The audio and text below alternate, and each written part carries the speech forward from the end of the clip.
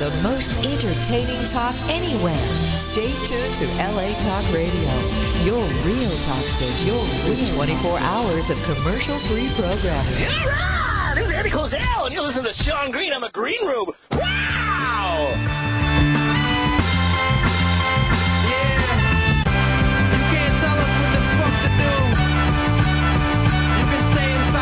Well-prepared box, we step out of that shit like a homeless man trying to change his life. We do it so fresh, and we do what the fuck we want to do. The Green Room is brought to you today by Amazon. Log on to SeanTGreen.com and click the Amazon link to support the Green Room today. And now, live from Sherman Oaks, California, the host of the Green Room, Sean Green. All right, everyone, welcome to the Green Room. We're doing it live on LATalkRadio.com. Thank you, everyone, for tuning in. I appreciate it. We got an amazing show for you this evening. We got a ton on the docket. Besides being sponsored by Amazon.com, we're also being brought to you today by LegalZoom.com.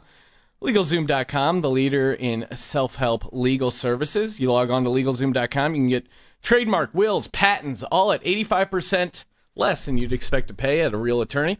And you're going to actually get an extra discount on that if you enter green in the checkout code. I'd like to welcome on my left-hand man, the announcer of the program, Logan Lystico. Logan, thanks for being on the show.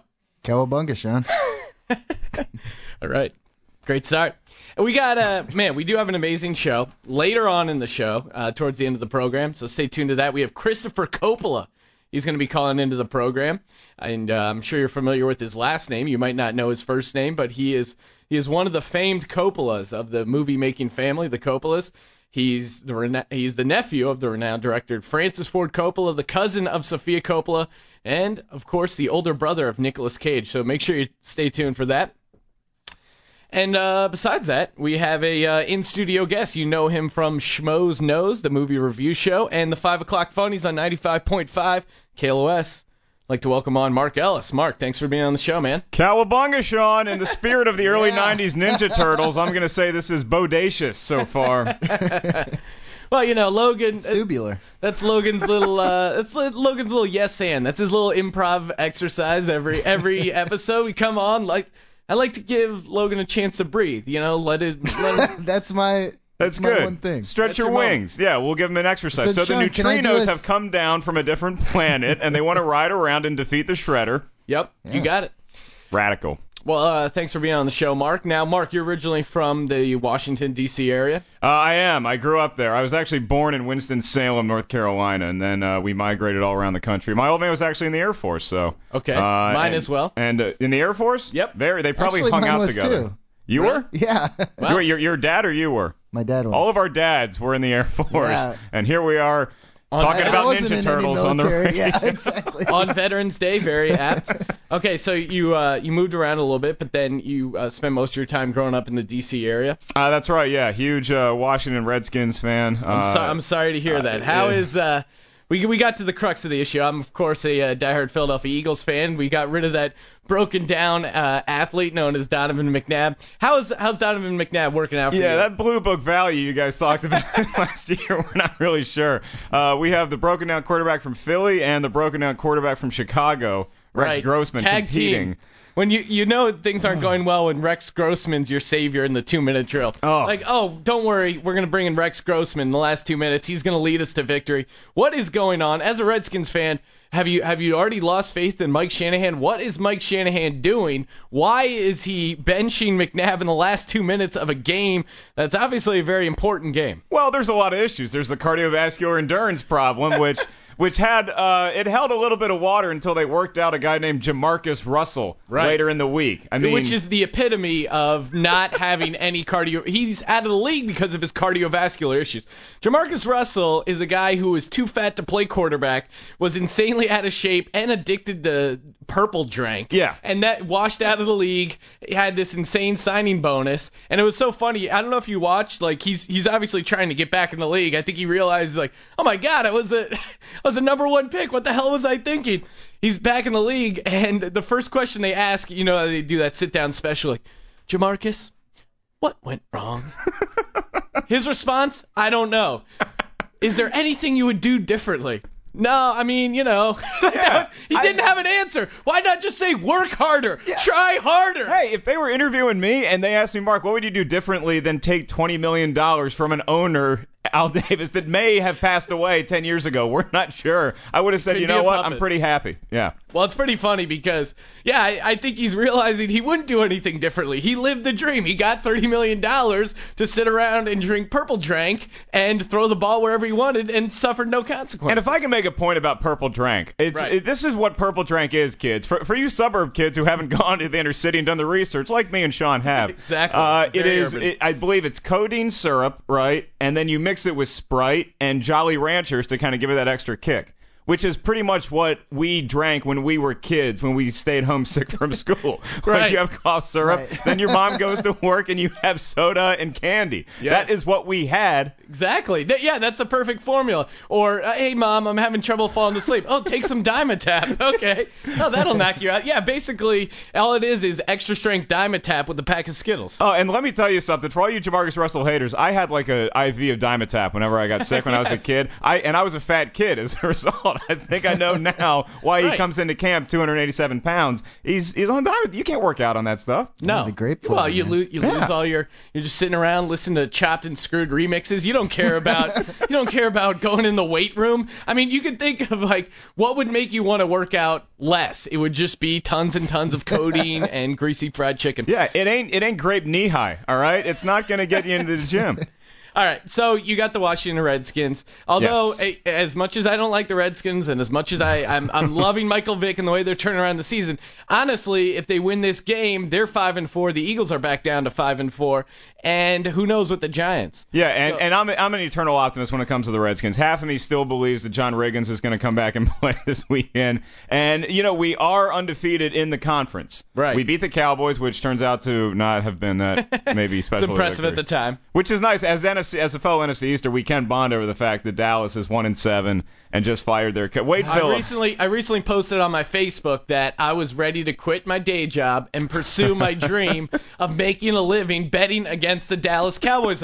Like, if you told me as a young kid, most guys grow up, dream of being like, I want to be a star quarterback. I was like, I just want to figure out a betting formula that I can somehow just bet against the Dallas Cowboys every game and win. Absolutely. The thing that killed all of our Air Force dads was betting against Roger Staubach. And then, the Redskins had that Thanksgiving game where Staubach goes out, another hapless quarterback comes in, and he still beats the Redskins. So now, finally, the tables have turned. I still remember as a young kid just going to church and praying that a sniper bullet would find Troy Aikman's head in the playoffs. Like, I was a diehard fan. See, I grew up in the Dallas area. Oh, did dreaming of being, Troy Aikman, hanging out with. So you're a Dallas fan, Logan? Oh, yeah. We had a sniper in the grass right here. Did you know this, Sean? I know. I wish I knew Logan back then. I could have got him to take out. Well, if you need to take someone out, Dallas, rumor has it, is the place to do it.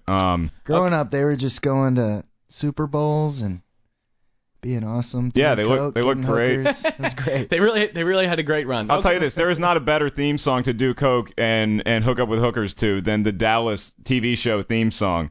When you play that, and I can see Michael Irvin in like a mink coat playing that remix disco-ized, and that'd be pretty sweet. All right, so we got that Monday night coming up. Mm-hmm. Now let's. I think it's important to tackle social issues. We got into a little sports. I love talking sports, but we're here to make a change. We talk some social issues here. Actually, it's more just mocking people or trying to make a change. I think that's a better description. This is. I'm tired of being bullied, and I'm tired of being bullied by being told that there's too much bullying going on. I don't know how you guys grew up, but I grew up being bullied. Bullies were a part of our lives, and now it's just this mad rush against bullying. This is Madonna on the Ellen Show chiming in. She's describing the discussions she has with her little daughter. God damn it. We talk a lot about the importance of not judging people who are different, not judging people who don't fit into our, accepted view of what's cool and what isn't. Good start. Yeah, that's and you can't even judge not really cool just, people anymore. Was that it? Did she derail right after sorry. that? Did they pull? They're like, guys, this is Then going she south. just started. She pulled a dildo out and started. They got an itchy sensor. It's like, I think there's a Holocaust thing coming up here, so I'm going to go ahead and pull the plug. No. Hold on. The concept that we are torturing teenagers because they're gay, it's kind of, like I said earlier, it's unfathomable. It's like lynching black people. Wow. Whoa, that's Here it comes. That is the perfect analogy. Teasing people is exactly the same as lynching them. Apt analogy, Madonna. Exterminating Jews. I mean, Wow. Wow. I sound like I'm going on a I didn't rampage. think she could take it farther. she went I for was the like, whoa, extreme- she said the extreme. She went for the extreme metaphor cycle. Wouldn't you love to be in the meeting room with all the monkeys in her brain, like they're talking about what should we say next, and one of them raised their hand like, Madonna, I really don't think we should go to the Holocaust. I really don't think. And he got voted down so hard. That honestly made me feel way less bad for gay people. No, here's the thing, guys. We all know now how I'm the like, Holocaust happened. There were 6 million Jews. They were hanging out in high school. They got picked on. They decided to kill themselves. I mean, that's the best analogy. Yeah. We actually got a caller on, a former bully. I don't know if he's totally changed his life. Is this Steve? Yes, I'm here. Hey, what's going on? I thought it would be. I had you call in. I thought it would be important to talk to a former bully. Now, are you an admitted bully? Is that a fair description of how you treated people in high school? That's pretty accurate. Now, I'm not just completely out of the game though. I still do a little bullying here and there. Did you call anybody a butthead ever? Butthead, yeah, that's probably about the least of the things I've done. Wow. now describe a normal week of bullying, Steve, or describe some of your bullying activities being in high school and how you would pick on people. Well, I mean, I'd usually definitely pick on physical appearances. People that hadn't been in the sun enough, or the emos as they're called now. Back then, we just called them freaks. Shove people in the locker. I'd throw people into the fountain if I could. Try to get them all wet for class. Steve, it seems like you have all the tools of a great bully. I mean, you're not like a one-dimensional kind of. You don't have one target demographic that you go after. You seem to spread your wings. Yeah. I mean, I hit all angles. I mean, actually, they call that cyberbullying now. I was doing that before it even had a name. Yes, I remember back in high school we set up a message board, me and my other nerdy computer friends, and Steve was the first guy to go on the message board and just started making fun of everyone that was possibly, just outing people, calling. Steve, describe some of your cyberbullying. I mean, he was cyberbullying with the dial-up modem. This man is ahead of his time. Well, I mean, I would create names that were obvious, making fun of people. I mean, I had, for instance, I had Pat K is gay. That was your screen name? That was your screen name, right? Yeah, that was one of the screen names I created. I believe one of the names I used on the message board was Turk Killer. Wow. There was a Turkish kid. Now, Steve. That was a Turkish kid. Now, describe how Columbine affected you, because I think we were in high school, and when Columbine happened, did that change any of your bullying ways? Did that change how you approached people? It scared me a little bit, but I mean, I didn't think I really backed off at all. I think I kept at it if I didn't pick up a little more. I mean, I wasn't going to back down. Now, I didn't really think any of the kids that I picked on had the guts for it. I mean, I got to say Timmy had to be the main target, and I really just didn't see Timmy bringing a weapon in. Okay, now describe. Now, what was your reasoning to bully? Was it how people describe it, that you felt sad inside or you were scared of things? Describe what made you want to bully these other kids. I think that's all false. I think the number one reason you become a bully is because you were bullied to begin with. I owe all my bullying to my great friend who lived up the street from me, Tom Kramer. Okay. So you got bullied as a kid, and now when you got older and bigger, you decided it was revenge, and you decided to bully on other kids? Exactly. I mean, Tom, I remember going to the bus stop together. He would, twist up my backpack or, pull the zipper open and drop all my books or, give me the dead leg while we were getting on the bus.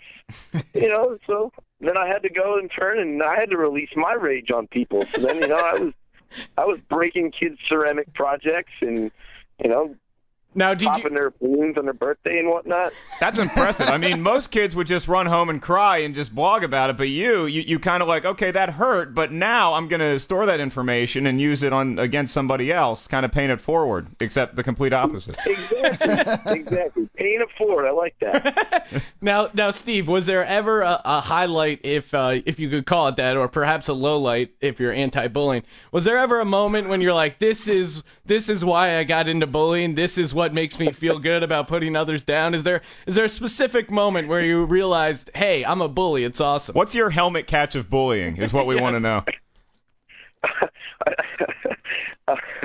I got to go back to Timmy. I think in about 8th grade, I was in art class, and I mean, I picked up his ceramic project, and I mean, I just blasted it right to the floor. And I mean, the art teacher definitely saw me do it, and Timmy freaked out, and he was complaining, saying he's going to write me up and everything. And the art teacher, she just took my side. She told him, quit complaining, be quiet. And she took my side. I just thought, hey, bullying is cool. Hell yeah. Was the art teacher named Tim Kramer by any chance? No, it wasn't. Now, Steve, you grew up bullying. You made a living out of picking on kids. Did that affect your career choice? Do you think that made you who the man you are? What are you doing now? And do you think bullying affected what you decided to do for a living? Interestingly enough, I am a teacher now. So, goodness. She's a bully. It kind of went full circle.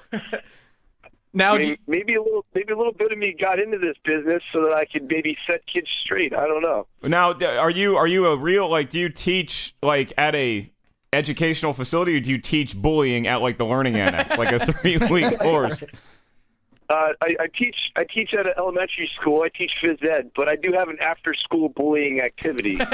Now, Steve, in all seriousness, as a former bully, what do you do when you see kids in your gym class getting bullied? Do you look at that and go, hey, that's not right? Or, oh, man, do you pull them aside? Do you explain them that bullying's wrong? Do you tell them bullying's funny? What do you tell kids when they're bullied and when they're doing the bullying themselves? Well, I mean, I think I kind of go with the view that art teacher had. I mean, a lot of times the kids getting picked on, I mean, they are kind of nerdy. I mean, I kind of pull them aside and I tell them, I say, hey, listen, if you're going to give these guys a reaction, they're going to keep picking on you. So I got to tell them, suck it up. Don't be sitting here crying and pouting. You just got to get back up and forget about it. And then the kids that are doing the picking on, sometimes they're pretty cool kids. And I just say, hey, you're going to get yourself in trouble. I said, you can't be picking on these easy targets. I said, you're going to get yourself in a lot of trouble. But, I mean, I don't really get them in trouble or nothing. I mean, I see a little bit of me, No, yeah, I get it. You're the cool gym teacher. Yeah. So how is teaching gym going for you? Oh, it's fantastic. Loving it. Absolutely loving it. Now, I know there's the old adage of those who can't do teach and those who can't teach gym. Do you feel like that's true? Does that apply to you, Steve? Not necessarily, but I mean, it's funny you said that. Actually, the 4th grader said that to me yesterday. No lie. Wow, that sounds like a bully. That sounds like a prospect. Yeah, well, she yesterday was report card day, so I dropped her down a little bit. All right. Well, Steve, thanks for calling in. Is there any message you can give out there to bullies across America and to people getting bullied? Just one blanket statement for bullying in the country right now. It separates the weak from the strong. We got to weed out the weak people. Keep it up. All right. Yes. All right. Well, thank you, Steve, for calling in. He was a former bully. It sounds like he's. Thanks for having me. Okay. Hey, I just want to challenge all those bullies out there to step it up and get creative. Let's see what else we can come up with. All right.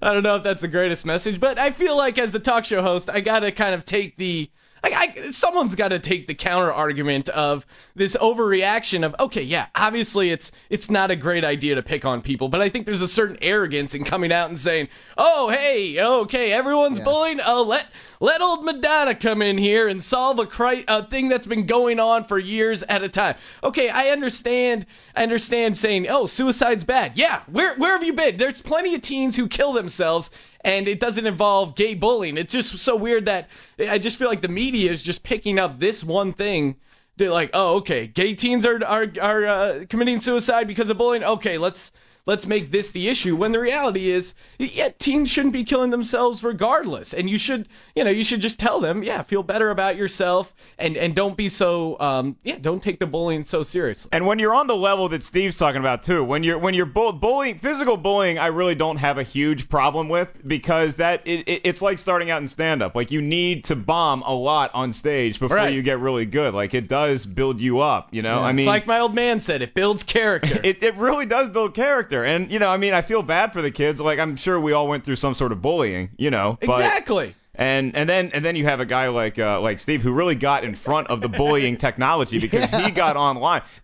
Message boards were created so that nerds could blog to each other about, hey, yeah, bullying sucks. Like, this was like in the late 90s. That's before bullies knew how to log on. So Steve figures it out. Yes, exactly. I'm sure back when the Native Americans invented smoke signals, there was one bully that figured out how to do it. Yeah, exactly. Yeah. And that's that's the problem, is that bullies have too much technology now. Like YouTube, it's too easy for bullies. You guys have to get creative. They have too many outlets. They're all connected. I mean, imagine a bully having Wi-Fi. It's too, you got the cell phone with the internet. They basically, imagine a bully back when we were kids walking around with a device that can humiliate you constantly at any moment. Oh, it's scary. But you know what the good thing about it is, though, is that nerds, like back when we were kids and the bigger kid beats you up, you really can't do a lot about that. But if somebody puts a video of you up on YouTube, guess what? That bully has a lot of problems too. Exactly. Okay. Yeah. Sneak in. You're a nerd. You know how to do it. Get some camouflage. Photoshop. Right? Yeah. Photoshop some stuff. Hey, your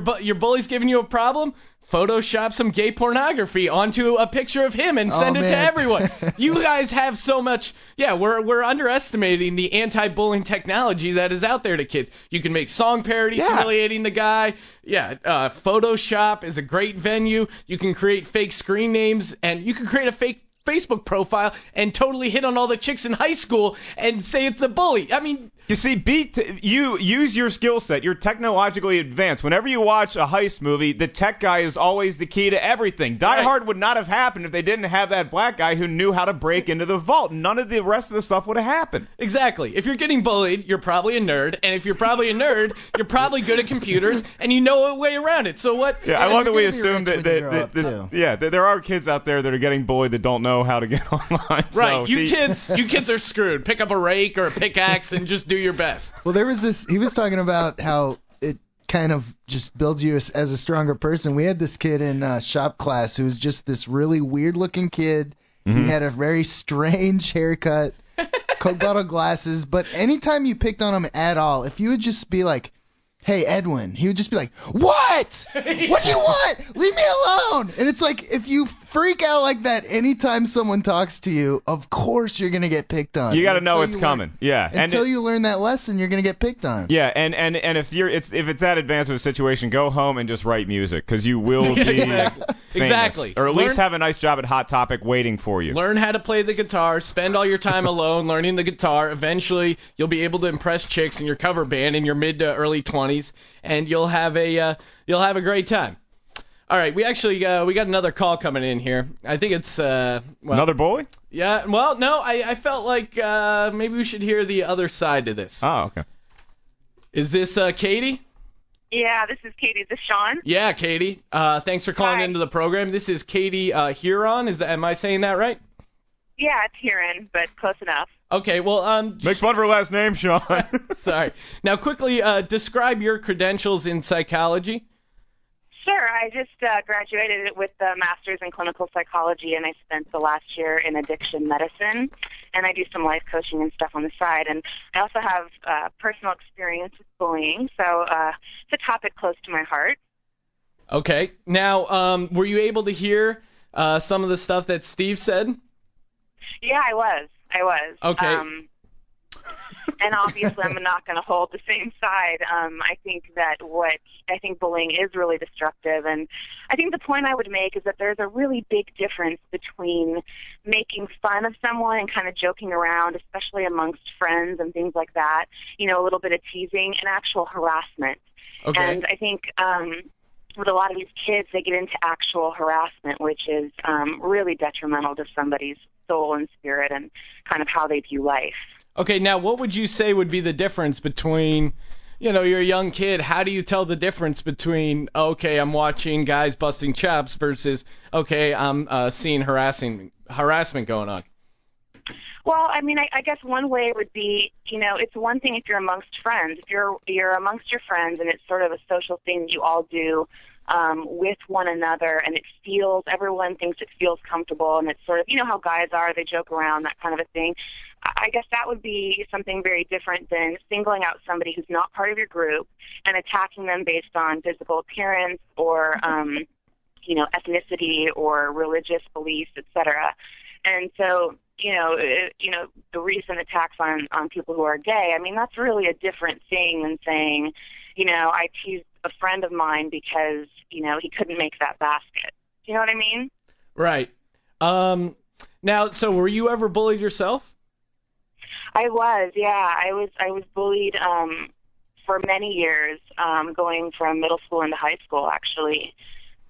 Okay. And it had a big impact on my life. I think it was one of those things that, bullying can lead to depression and anxiety, both things that I've experienced, and it can lead to an internalizing of sort of the I'm not okay or I'm not good enough, and it can really hurt somebody. I completely agree with that. Now, my question to you, Kate, would be, and believe me, as a comic, we go through anxiety and depression a lot. Yeah. What do you think about Madonna's comments? I mean, she clearly can't tell the difference between bullying and hate crimes and genocide. Do you think it even helps the cause when she goes on TV and says something like that? Wow, Madonna. I think the remark was obviously. It was a. Yeah, it was a little tough. You don't have to. Feel free to bully Madonna. She probably is going to be able to get over this. Now, honestly, I think stars of her stature, they do need to speak up for some of these issues because that's how the word gets out. And unfortunately, especially with kids who are school aged, they listen to those people and they see the media. And so if enough people can start to stand up to the people who are the bullies and say, you know what, actually that's not cool and we're not going to go along with it, then that might be a catalyst for change. Okay, now we actually have Steve, are you there? I'm here. Okay, now, Katie, is there anything that you'd like to say to Steve? And Steve, is there anything that now that you hear kind of what you may have put people through, is there anything that you want to change your stance? No, I think I'm gonna stand solid here on my ground. Katie, do you have anything to suggest to Steve that maybe you could get him to change his mind, or maybe you see some psychological behavior going on that you could recommend him changing? Well, I'm not here to change anyone's mind because that needs to come from somebody, looking at what they do and seeing if that's going to work for them or not. I think in terms of, Steve, there's a couple of things I did agree with, You agreed with smashing Timmy's art project? It was a pretty bad ceramic. I'm sorry. Well, I mean, he said he learned that behavior from somebody else, and I do think bullying can be, a learned behavior.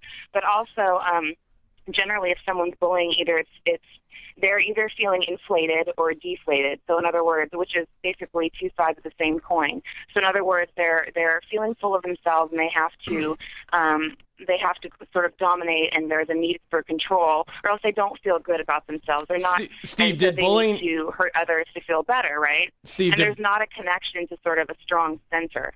Steve, did bullying make you feel better in high school? I wouldn't say it made me feel better or worse. I just thought it was kind of funny.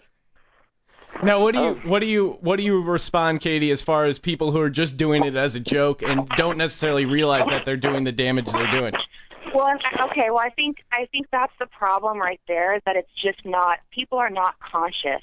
And so, and especially in children, a lot of them are not going to be able to connect the fact that, wow, I'm having a hard time at home, or I'm doing this because other people are laughing, and so I get a sense of belonging to a group, and there's popularity happening for me. They don't connect those things because they're still figuring out who they are. So I think the way we raise consciousness is through putting the message out there that it's not an okay thing to do. And one area, I guess I would tell you, Steve, that I think is really important for you to not continue in is for you to be telling kids not to let the bullies see them react because that's what they want.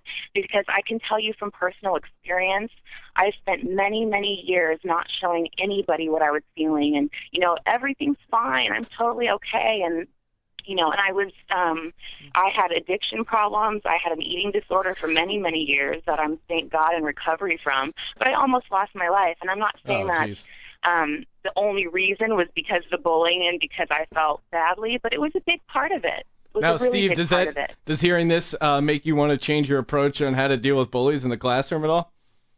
Well, so, should I encourage these kids to show their full emotions? I mean, having a kid sit there and cry, you don't think that the bully is going to attack them worse? I mean, I feel like that's going to completely escalate the situation. It's going to be terrible for everybody.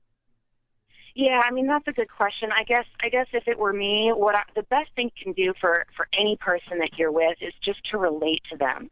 So to acknowledge where they're at, to acknowledge whatever it is that they're feeling, and to ask if there's anything that you can do. I think that's always helpful. And then I also think talking to whoever is doing the bullying, when there's not a group around, taking them aside and saying, look, this is not acceptable behavior and it won't be tolerated. I would stand up for that because you don't know how what that person is saying is affecting and damaging that child. Because their self-confidence has not been established, and it's at a time in their lives when they're very, you care what your friends think, and you're figuring out who you are. So that's how I would handle it. All right, well, Katie, do you ever think that maybe the bully could help them build more self-confidence? Like, say if they wore like Velcro shoes, they're in like 6th grade, and a bully picks on that, then they might say to themselves, well, maybe I should learn how to tie my sneakers, and then I don't have to wear Velcro anymore. Yeah, I think that's a good point. I think, when I look back on my life now, I can say that I feel like I developed certain mechanisms that allow me to handle difficult situations, and those mechanisms were developed because I went through such a time of harassment. But I'll tell you what, the negatives and the amount of work that I've had to consciously do to sort of get myself out of the gutter because of those messages that I received. Ultimately, is it worth something to me? Yeah, but this is my path. I'm into psychology. I'm into all that. I think there were a lot more negatives than there were positives. All right. Well, Katie, I appreciate you calling in and trying your best to convert Steve. And hopefully you got the message out there. And thanks again for calling in, and thanks again for calling in, Steve. Appreciate it, guys. And maybe we'll figure this bullying thing out one day. All right. Thanks so much. Take care. Get out of here, you nerds. All right. Well, that was going a little long there, I think. Good debate, though. Like, I want to see them go on a date at, like, the Olive Garden and have that conversation. Yeah, I felt some sparks coming through the speakers. Because you would normally see her as just blasting the bully, like, hey, you're obviously in the wrong. Bullying's bad. But she kind of was sympathetic to what he said, so... This bully has a sexy voice. Yeah, and he teaches gym, and I just love those shorts. I love the point about, what if you're wearing Velcro sneakers in 6th grade? Yeah, I really hope Katie learned how to tie her shoes early, because he could have been... He might have hit a nerve there. All right, well, we got Christopher Coppola calling in here in a few minutes, but right. I would like to try to get to this Bush Kanye West thing. Oh, this might be him here. Thanks for calling into the green room. Is this Christopher? This is Christopher. All right, Christopher. Thanks for calling in. This is Christopher Coppola. He has a new show coming out, or it's already out. It's on Reels. And it's called Digivangelist. It's the Digivangelist. Okay. Now, could you describe to us what that show's about? Yeah, it's a funny reality show about bringing digital technology to everyday people, taking the kind of geek out of it, and showing what's out there and how everyday people can use this technology to tell their stories and if they want to make a film and they're afraid of the whole process, they can learn that the stuff that's out there now makes it very accessible to them. So it's a lot of that, and also showing different forms of distribution.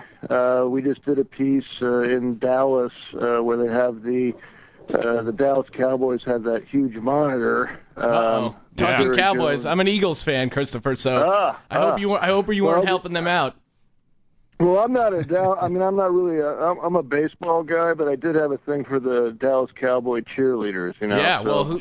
I can agree with that. But every red-blooded male does. Now, Christopher, you came from a very unique background. Of course, you're the nephew of Francis Ford Coppola. Your cousin's Sofia Coppola, and your older brother's you're the older brother of Nicolas Cage. Now, did you describe your childhood? I imagine cinema was a part of it early on. Yeah, well, my father was an educator, and I always say we were the Southern Coppolas because we grew up in Long Beach, and we were more, middle class than the Northern Coppolas, which would be Francis and that family. Though we were very close, we grew up in the suburbs, so we had this sense of, well, for me, it was a sense of being down to earth. And for my brother, it was a sense of like I want to really rock, so I can be even more successful than the Northern Coppola. So it worked for him.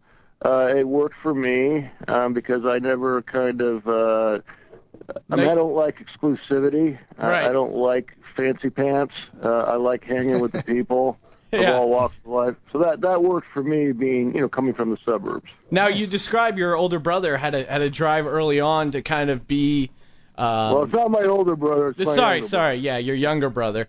Now you described that he had a drive to be super successful early on. As a kid, when did you notice that? Oh my God, he's really driven towards cinema and towards film.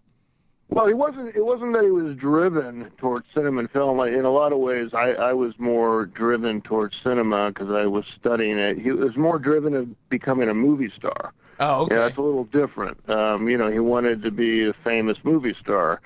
And I could tell that he had it at a very young age, that he could, capture an audience with his funny singing routines and at fourth grade and things like that. He had that. It wasn't cinema. It was more I want to be a big actor, and that's how focused he was, and it worked. Now, Chris, can I ask you, did you bully Nick as a kid growing up? Do you think maybe that contributed, your guys' interaction contributed to him wanting to be a movie star and having the drive to follow through with it? Well, I would say it wasn't bullying. We had a very tough childhood. We didn't have a mother there. My father was around. I had to grow up pretty fast and cook the dinners, and he was younger than me. And so when someone goes nah, nah, nah, nah, nah, over and over and over again, you get clobbered. Especially when you're doing all the cooking and you have to. I'm only 2 years older, and you have to grow up really fast. So I don't know. Maybe. Now, did you have Again, that doesn't really concern me with what I do. I mean, we both are kind of two different animals, and I'm not concerned. I'm more process-oriented. I combine everything I do, in more of a process. I'm not goal-oriented, and he's goal-oriented, and it worked for him, and I'm process-oriented, and it works for me because I'm able to pretty much communicate with people of all walks of life and learn from them, and they learn from me. Now, you say you communicate with people of all walks of life. Describe, how does that affect your filmmaking? Do you draw from your experiences with these people? Yeah, no, I do. I mean, I make, I'm actually doing quite a bit, different stuff now as the older I get. But every film I've done usually uses unknown people or has-been actors that nobody wants to work with anymore. And I like them because there's no snootiness. We just kind of go at it together.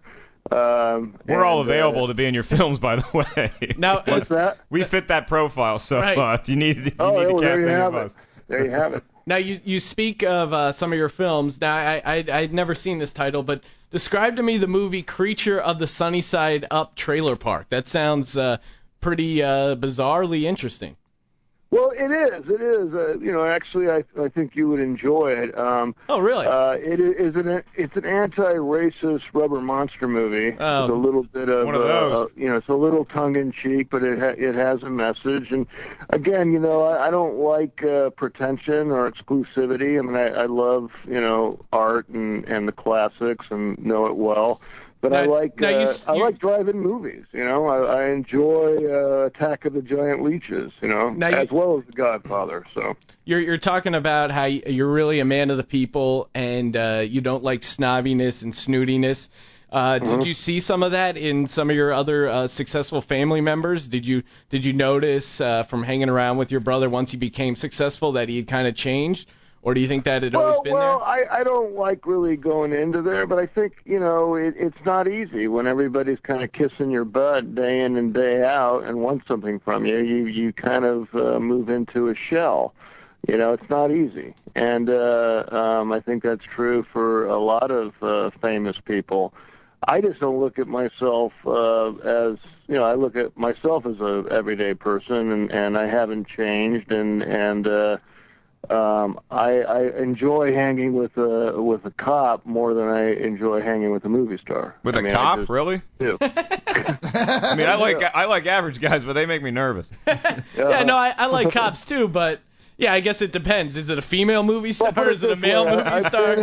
I've been in a room with 12 killers at a prison because I used to direct a lot of America's Most Wanted, and I kind of dug talking to them about life and why they did what they did, and there was a kind of poetry to where they were going. And then I've been in a room with 12 very famous people, and they seem more like killers to me. So it's that kind of thing. That makes a lot of sense. I got to take the Ocean's 11 crew over the Killers, but they do have good stories. Well, the old Ocean's 11, I could care less about the new one with you.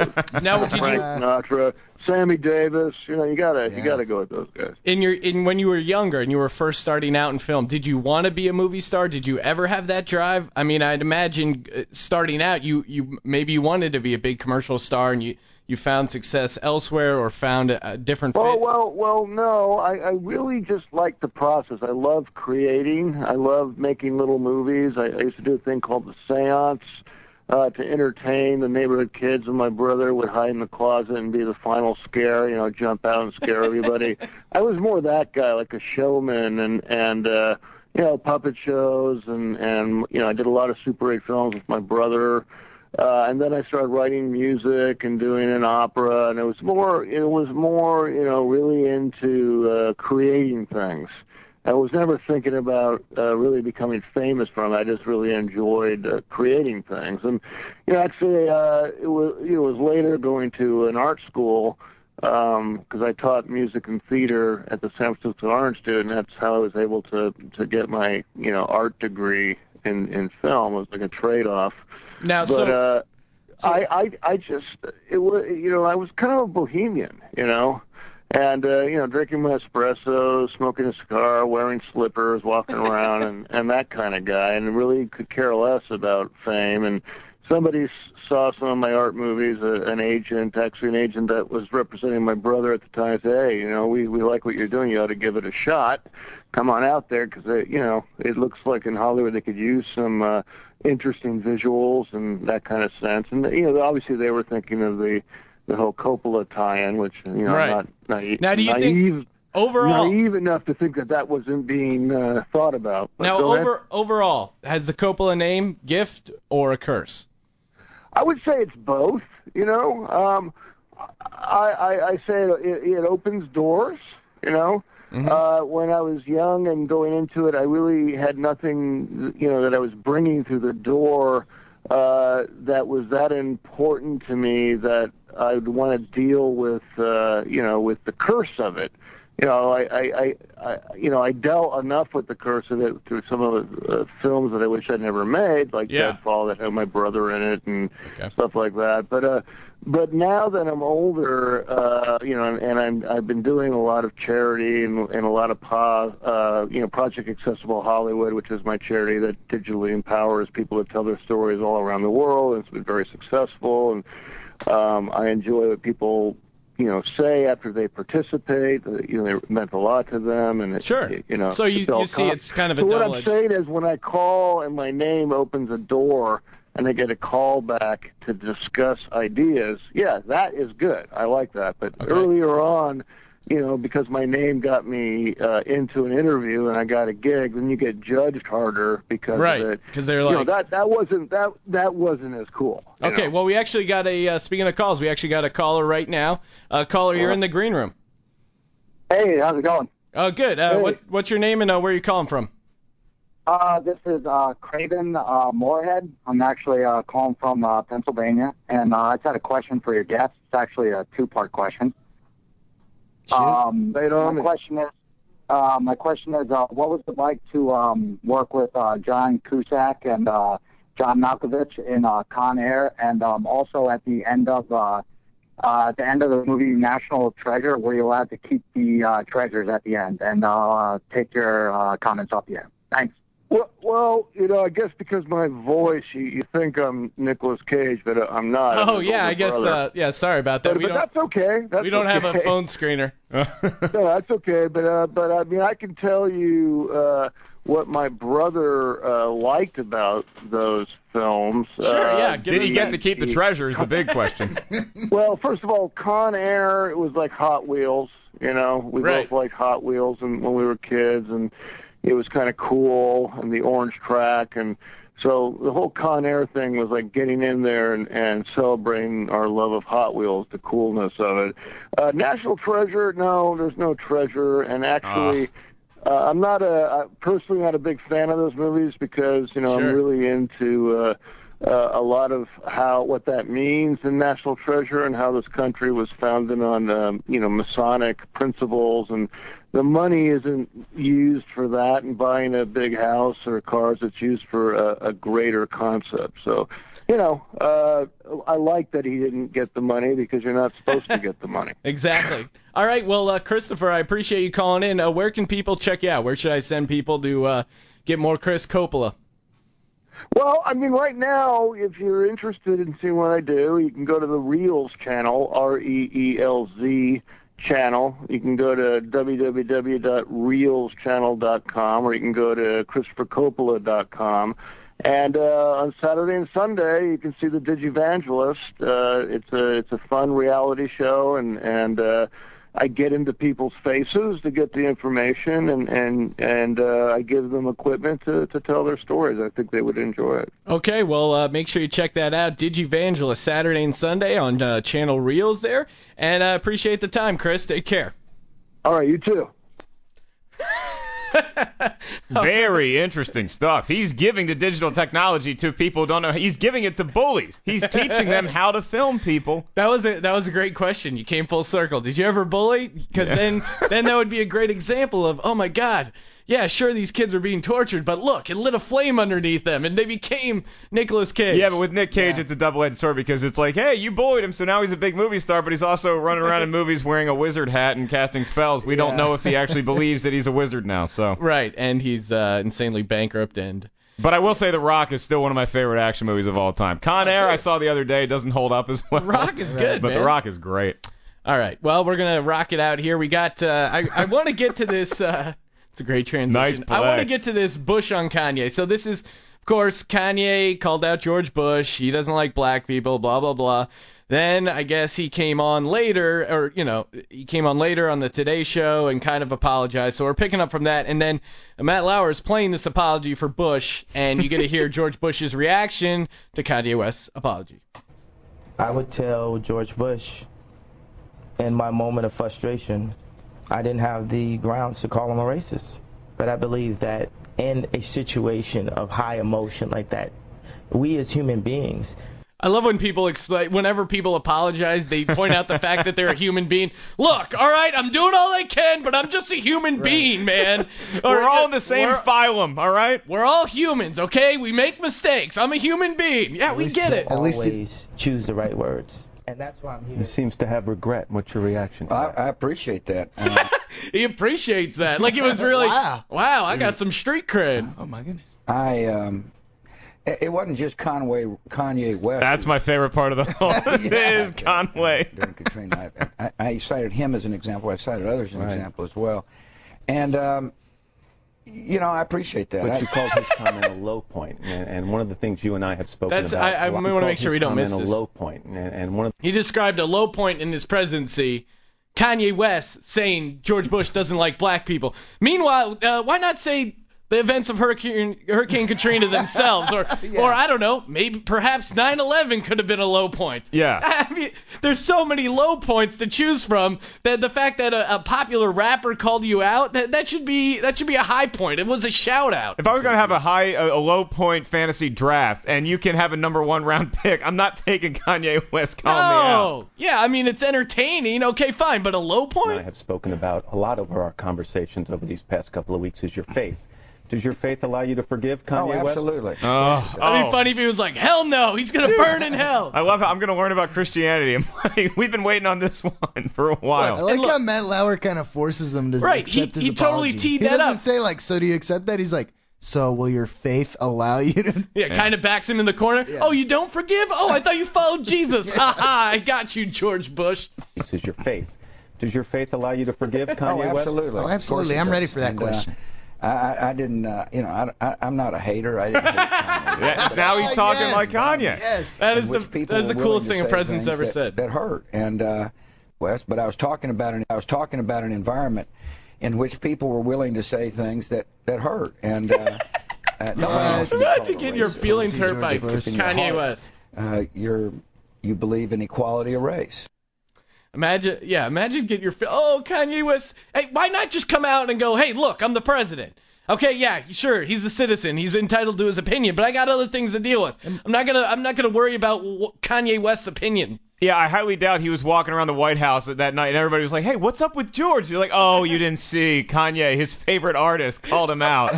Just a single tear rolling down. Hey, George, how about we go work on your ranch? I don't want to. Yeah, exactly. Oh man, what a show. Well, unfortunately, we got to wrap things up here. Logan, you wanna do that by giving us a haiku? Let's do it.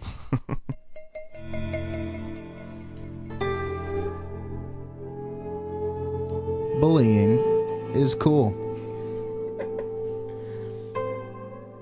Digivangelist on Reels.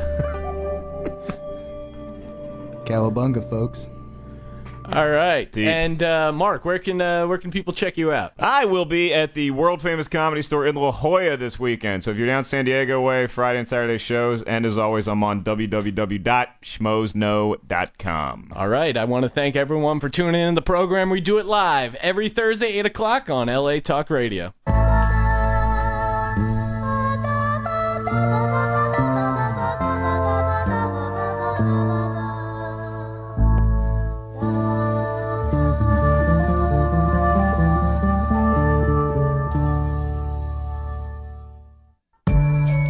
Thanks for listening to The Green Room. Don't forget to check out SeanTGreen.com and click the iTunes link to subscribe today.